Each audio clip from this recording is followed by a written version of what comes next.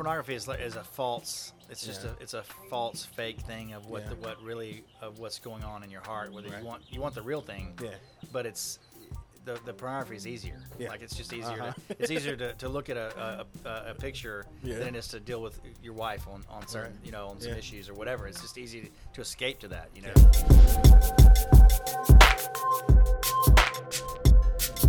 So, how can this and other devices that we use slowly chip away at our lives spiritually? We understand that our phone and other devices that we use can be a tool for doing great things. But if we can be real, if we can be honest, sometimes our phone and other devices that we use are used as tools for destruction in our lives. In today's episode, we're going to be having a conversation with my friend, John McCarter, as we talk about some tips to help you fight against pornography. Hey, and if it's our first time meeting, my name is James Howard Jr., and I'd like to thank you for checking out this episode of the Men to Men podcast. Our purpose here is to simply help men honor God in every single part of their lives, and one of the main ways we do that is through this podcast. And if you're watching this on YouTube, we have a bunch of other videos on this channel that can help you grow in your relationship with God. So if you're interested in anything like that, I want you to consider subscribing. Just a little background information about my friend John before we jump into our conversation with him.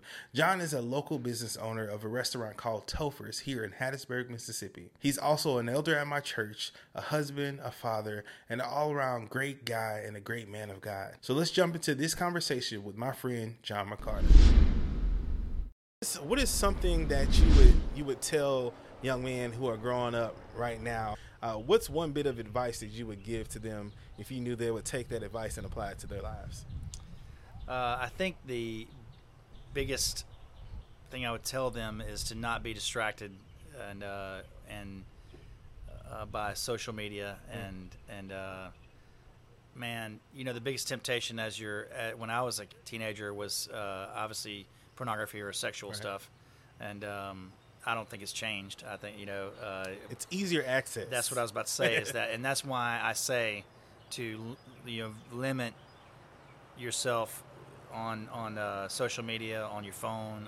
Just limit it, man. Like, an easy way to look at it is just go on your phone and look at how much time you spend on, because it shows you how much time you spend on stuff. Yeah. And I would just limit it to hardly anything every day, and even shows or movies or whatever. Just be careful what you're looking at, because it's easy to get into the trap of pornography and sexual stuff, and because that's what you're tempted. That was my biggest temptation, right. And it's probably in majority of guys, I would think. Yeah. So that's the biggest thing. One of the biggest things that really helped me was, first of all, accountability, getting somebody in your life who really cares about you and really cares about you becoming better. Then at the same time, limiting access as well, man. I tell guys who I mentor, probably one of the hardest first steps is to just cut off those things that you have access to. And I don't know if I told the story on this channel before, but I remember, man, I was becoming an adult, right? So I felt like a man. I was like, man, I'm a man. Right. And so I went and I bought the brand new, I think it was an iPhone 3G at the time, man. And that bad boy was nice, man. And I'm kind of a semi nerd, semi tech geek, and so, man, I had been talking to friends about it, and I had an iPhone 3G. It's a nice phone, had a lot of access to stuff, man. But that was the problem. And I remember one of the first steps I did, man, is I got rid of that phone, and I got a dumb phone, as I called it, with just some buttons and text messages and stuff like that, man. And I just remember just making that decision that, I got all this access to all this pornography. I'm a grown man. Right. I got my own, all this own stuff. And I made that decision, like, you know what? I can't do that.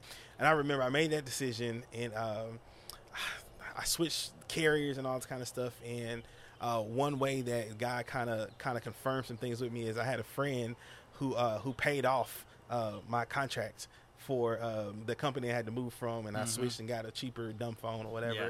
And I was just like, okay, it was a little bit of a sign, like, okay, God, all right, I'm gonna make this commitment. I'm gonna do this, and then Yeah. So even recently, I felt like the Lord was telling me to, not be so distracted on my phone and like playing games.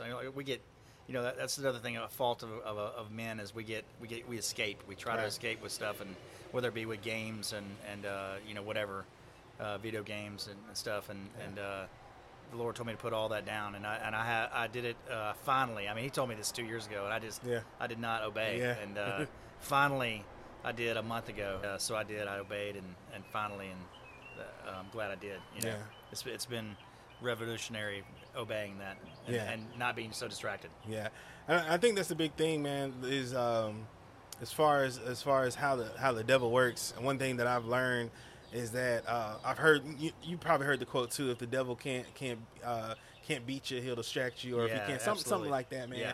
And I think a lot of times, specifically as men of God, we can allow ourselves to be distracted. We can give ourselves permission to be distracted, things like that, man, and let those things control our lives. And we really miss out on what God has for us, man. And even as God honoring men who love God, man, we still have issues and different things that can just keep us from having everything that God has for us, man. And I think that's one big thing.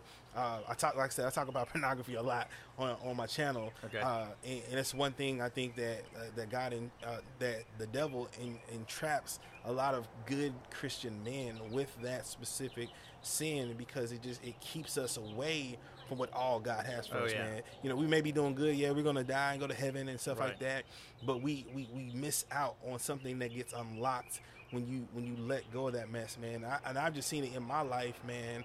That the peace I have in my mind, the peace I have in my heart when I release that mess, man, and it made a difference. And I tell guys I mentor, like, I can't explain it to you, but if you keep going, you'll feel it. You'll experience it some way. Right. I mean, pornography is a false. It's just it's a false, fake thing of what's going on in your heart. Whether you want the real thing. Yeah. But it's the pornography is easier. Yeah. Like, it's just easier. It's easier to look at a picture than it is to deal with your wife on certain on some issues or whatever. It's just easy to escape to that.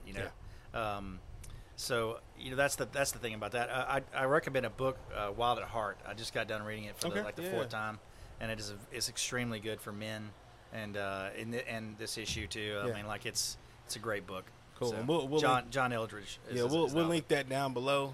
Wild at Heart. Yes, I've heard of it. I don't think I've ever read it before.